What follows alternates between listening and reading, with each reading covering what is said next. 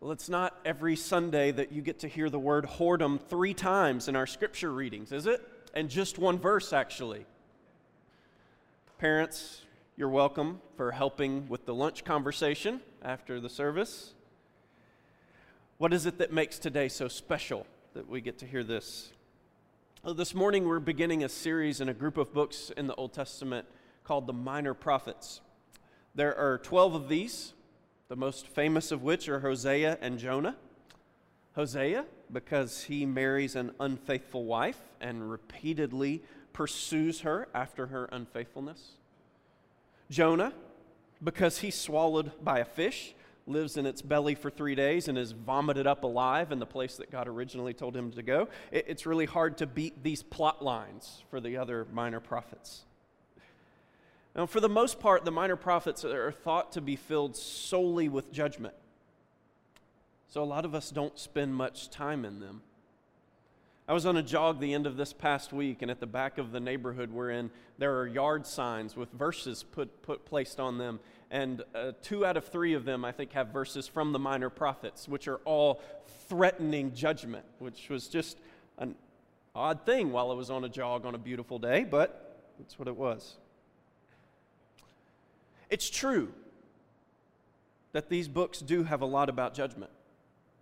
Hosea, where we're going to spend our time this morning, is preaching to the nation of Israel because if they do not turn around and do something different from what they've been doing, it's going to mean literal disaster for them. The idea of judgment in our culture is considered to be almost entirely a bad thing, an outdated mode of dealing with things. But you know, our opinion on this doesn't alter reality. Certain ways of living still have negative consequences, even if this feels like an outmoded way. And I wonder, is it really a bad thing to warn people about judgment when judgment is a genuine possibility when you walk certain paths? Now, another way of looking at the minor prophets is this. In the midst of their warnings, these books provide the questions for which the arrival of Jesus becomes the answer. Who will rescue us as human beings from our relentless commitment to self-destructive living? Haven't we all been in this place where it seemed like we couldn't make a right decision if we wanted to? Where it seemed like we were addicted to living in ways that were not good for us. Left to our devices, we often commit a kind of self-sabotage against ourselves, our marriages, our families, our communities. Another question, is there a way that we, in our sin and failure, can be loved? Is there a way that we can actually change and become different? These are the kinds of questions the minor prophets ask, but they not only ask the questions, they also stoke the flames of hope that God will provide an answer. So there are many people in our modern culture that love the New Testament Jesus, but they hate the Old Testament that predicts this Jesus and provides the questions that this Jesus comes to answer. We can't divide things up this easily. Now, one last thing before we jump into Hosea. The reason that they're called the minor prophets is simply because of the length of their works. So compared to the prophecies of Isaiah, Jeremiah, and Ezekiel, these are often called the big 3 of the prophets. The minor prophets are smaller in stature. But actually, before translations came about from the original language of the Hebrew, the minor prophets were all viewed as one book called the Book of the 12. And I think this is the best way to think about them because they are all dealing with the same issue. God's relationship to his people and his people's habitual wandering from this relationship. This is why they were seen as one book, and I think we should see them as one book, because they're all dealing with this reality. God's relationship to his people, his steadfast commitment to his people, and yet his people's habitual wandering from this relationship. So the minor prophets are really one book, the book of the 12. And Hosea intentionally introduces the book of the 12 as a way of providing an image of God's relationship to his people. And so this image that Hosea provides is like the header for this big book, this multi-volume book. In other words, Hosea is saying, this is what God's relationship to his people is like through history. A marriage. So the rest of our time this morning, we're going to look at the way that Hosea's life mirrors God's relationship to his people. The way that Hosea's life mirrors God's relationship to his people. So first, relationship with God is through marriage. Relationship with God is through marriage. And I hope you're listening carefully because I want to explain what I mean here. In the ancient world, when you were married, you made a covenant commitment. I think it's still the same today, but we don't like to use this language so much. Covenant is a pretty outdated word in our day. It's used by some theologians, but it's not used often in everyday talk unless you're Presbyterian. I think they use this word a lot. I think it's a great word, but a lot of us have lost the usage of it. It's an essential word to what it means to be human. A covenant is simply a committed relationship between people that comes with expectations and responsibilities. This is it. It's a relationship between people that comes with expectations and responsibilities. So in the ancient world, kings of different nations would enter into a covenant relationship with one another. And there was a covenant that had to be sealed in the way that a treaty today has to be signed. But this was much more serious. The way a covenant was sealed usually involved shedding of blood, typically an animal. And this communicated in a way, when you shed blood of a living thing, I am committing myself to this covenant to the point of laying down my life. So if you were here last week, Bishop Steve referred us to Genesis chapter 12, where you have this image, this scene where God made a promise to Abraham. And he told him to divide up these animals. And in an ancient world, in a covenant, people would travel in between these animals as a way of saying, these animals symbolically represent what's going to happen to me if I break this covenant. It will mean my life.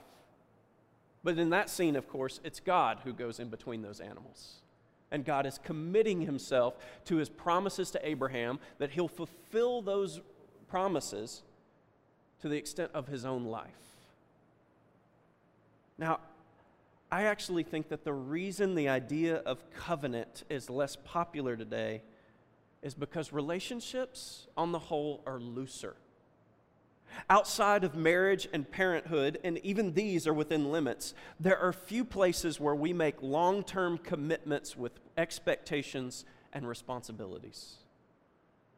And on the whole, people are struggling with loneliness and aimlessness in our culture because we're less tethered to each other through these kinds of strong commitments. Now, marriage is this kind of lifelong covenant commitment of being willing to lay down your life. This is how the Bible views marriage. And the story of Hosea is saying that this is the type of relationship God has with his people. God has committed himself to this relationship to the point of guaranteeing he will lay down his life for it. Now, this isn't to say that God expects nothing of his bride, of his covenant partner. All true love longs to be reciprocated, expressed in return, and God is the same way. God committed himself to the heavy lifting in the relationship. But God's people in the Old Testament were circumcised as a symbol that they belonged to him. So look, this happens in Genesis chapters 15 and 17. Notice the order of this. In Genesis 15, God commits himself to Abraham. I'm going to fulfill my promises to you, even if I have to lay down my life. But what happens in Genesis 17? God says to Abraham, you and your family circumcise yourselves, and this is going to be a symbol that you belong to me and you will follow me. You see, God does commit himself to the heavy lifting in the relationship, but it's not as if God expects nothing of the covenant partner in return. He expects loyalty, his commitment. Now, Christians are baptized into the blood of Christ as a matching of this circumcision symbol, as a way of saying the same thing. Christ has committed himself to us, death and resurrection. He's loved us, and in baptism, we commit ourselves to Christ in return. So this is the first way Hosea's life mirrors God's relationship to us. Relationship with God is a covenant marriage. God joins himself to us. He commits to laying down his life for us, and we respond in love and loyalty by following him. Now, the second way Hosea's life mirrors God's relationship to us is this: sin is adultery. Sin is adultery. God commits himself in loving devotion, but humanity shuns God's love. So, in Hosea chapter 1, verse 2 that Leah read to us, the repeated use of the word whoredom. You didn't know it, but the English actually lightens the force. You were getting a little bit of a break. The Hebrew has the root of the word 4 times, but the English only uses 3. God is saying to Hosea that Israel has abandoned his love, shunned his love. How has this happened? Well, there are at least 3 common areas, well, a couple of areas of rebellion in Hosea's story. And this happens throughout the book of the 12. We'll look at more of them. This morning we're going to look at 2. So first, their worship is mechanical and self-serving. Their worship is mechanical and self-serving. Their worship means nothing to them outside of what they can gain from it. To love God purely is to behold him in worship, to serve him in worship. But like a lover who gives attention only out of duty. Can you imagine this? Like a lover who gives attention to a spouse only out of duty, the Israelites' worship has become merely routine. There's no love for God. There's no adoration for his kindness. There's no gratitude for his care. God responds to them in one place like this: I desire steadfast love and not sacrifice, the knowledge of God rather than burnt offerings. Do you hear how this sounds like an offended lover? I desire steadfast love from you, sacrifice. I desire that you know me rather than you simply lay down some burnt offerings. Israel goes through the motions, but their heart is left untouched, like a lover who kisses but withdraws affection at the same time. You feel, as you read Hosea, that God is a flustered and jealous husband. I know my people, he says, but they do not know me. There's heartbreak in this. The truth is that all of us are perpetually vulnerable to making our worship more about us than it is about God. To making our worship a place where we feel comfortable and affirmed, using it to make ourselves feel better, but avoiding the real point. Worship is about our service to God as a response to his love. This is the first sin. Their worship is mechanical and it is self-serving. But second, they've turned to other lovers. Instead of giving their best energies to God, they give their energies to false gods, their attention. Hosea chapter 2, verse 8 says this: She did not know that it was I who gave her the grain, the wine, and the oil, and who lavished on her silver and gold, which they used for Baal. Baal was the cultural god who surrounded Israel, and Israel was often pressured to worship simply to blend in with the nations. It says, I will punish her for the feast days of the Baals when she burned offerings to them and adorned herself with rings and jewelry and went after her lovers and forgot me. Isn't this the saddest thing to hear from a husband to a bride? She forgot me. Much of this sounds strange to us because we don't have official idol temples in the way that Israel did. But here is the issue with idols. Idols always shape us into their image. We become what we eat, and we also become what we worship. And the way that you determine what you worship is by where you spend your greatest energies, your greatest time, and your greatest amount of money. You can claim to be a secular person who worships nothing, or to have been a Christian much of your life, but reality is always reflected in how you express your devotion with time and money.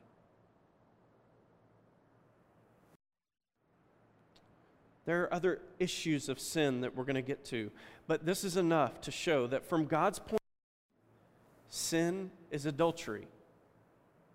It is a rejection of love. And Israel has rejected God by no longer worshiping Him with a heart of love, paying Him attention with a heart full of adoration. They've turned to other lovers instead.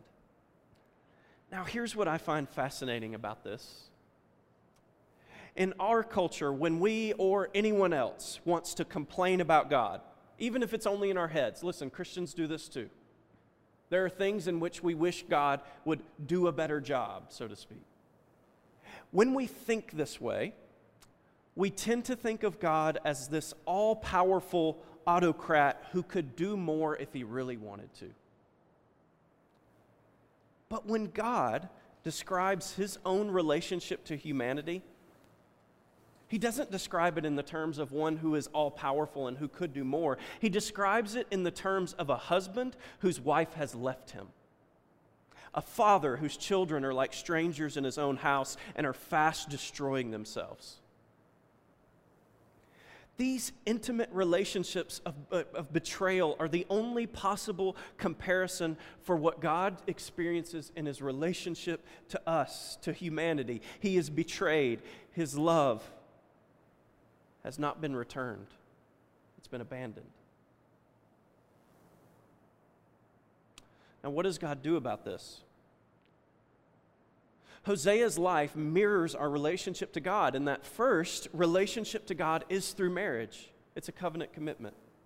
Second, sin is adultery. It is a rejection of God's love. And third, God pursues us with justice and mercy. Justice and mercy. So where do God's qualities of being all-knowing and all-powerful come into play in this picture? We want God to have instant solutions to our problems, but no instant solution suffices in this case. Should God tamely accept our rebellion of Him against Him? Would that be genuine love if God just accepted our rebellion? That would no more be love than strong-arm tactics if God were to cower us into some kind of conformity. With relationships as subtle and sensitive as marriage, there are no shortcuts to mending them when they go wrong, not even for God. The life of Hosea is meant to reveal to us the character of God. God is not the distant magician of our childhood imagining. God is one who works within the very limits and freedoms that can make or break a marriage, a family, a community, or a person. But what does this mean? What does God do? I find that we... Should I dance? I'm not sure. We often try to put God in a box of our preference on these sides, justice and mercy. He's either loving and compassionate, or He's judgmental, an ogre of some sort. But God does not fit in these boxes. He is whole and complete. His judgment after continual rebellion means that God gives humans the dignity of making meaningful choices in the world, and that our choices have consequences, even in the economy of God. This is what judgment means, that our choices do have real consequences. But at the same time, God's compassion is persistent, and He longs that we would return to the arms of His love. Did you hear in the story of the prodigal son? It says the father saw him when he was a long way off and he already had his arms open. At the start of Hosea, we hear that judgment is coming for Israel because they've abandoned God's love. So the names of Hosea's children bear out this reality. Jezreel was a place of violent bloodshed. Israel was destroying brothers against brothers and killing a whole family. And God is saying, there's going to be consequences because of this. There will be judgment. No mercy, Hosea's first daughter. This name is a stark warning that they had gone too far. They had continually rebelled against God, thinking that their mechanical worship would somehow appease God and they wouldn't have to worry about consequences for their behavior. The last son's name, not my people, it becomes this tragic title for the life that Israel had chose. They no longer wanted to be a bride to God, and so God allowed that to come to be. But even at this point, not everything is lost. You see, in verse 10 of Hosea chapter 1, we heard that the people of Israel shall be like the sand of the sea. You see, this is how quickly God's judgment can turn to mercy. In one passage, we hear that God's judgment is going to come, and at the same time, there's hope for redemption. So in verse 10, we hear that the people of Israel shall be like the sand of the sea. This is an echo of God's promise to Abraham in Genesis 15, the passage that we've talked about. That through Abraham, he would bless all people. This is a promise on which God staked his own life. God follows through. Christ is the faithful and true one who gives himself for the sins of Israel and the sins of the world. He dies to make a pure bride for God. Jesus provides the answer to the question that we presented at the beginning. Can we be loved? Yes, we can with an everlasting love. But there's also an answer to another. Can we change? And the answer, again, is a resounding yes. Through his love, we're received, but we are not left the same. Hosea's life mirrors our relationship to God in that our relationship to God is through marriage. Our sin is adultery. It is a form of unfaithfulness in which we reject God's love. But God pursues us with justice and mercy. He forms us into the faithful bride he has created us to be by showing that that life of unfaithfulness will not satisfy us. It will not give us joy. And so he allows his judgment to enter our lives so that we might turn back to the arms of love. This is the picture in the prodigal son. What happens when he wastes the father's inheritance on foolish living? He comes into a life of depravity. And finally, he says, I can receive a better life at my Father's house. And he turns. There are two questions I want to ask as we close. Do you worship who died and rose to redeem you from your sin? See, this is the first of Israel's great sins. Their worship was mechanical and self-serving. Their loyalty was not primarily to God, but to themselves. Who is your loyalty toward? Is it toward Jesus Christ, no matter what that means about following Jesus? Do you worship him? Do you behold him? Is your worship of him more about him than it is about you? And second, are you growing as a faithful bride to God? Or are you wandering from his love? Christ died to redeem you from your sin, to say that you can be loved in spite of who you are, in spite of all the struggles and sins. But he died also and rose from the dead to make you into a faithful bride to God. Now, if you are wandering from God's love, please hear this. You will experience God's justice. His justice will enter into your life. This warning that comes from Scripture, from God, is a warning of love, because you don't have to experience His justice in that way. You can turn to Christ, you can repent, and you can receive His love again. So if you're wandering, if your energies are consumed with other loves, will you repent of those? And will you turn to Christ?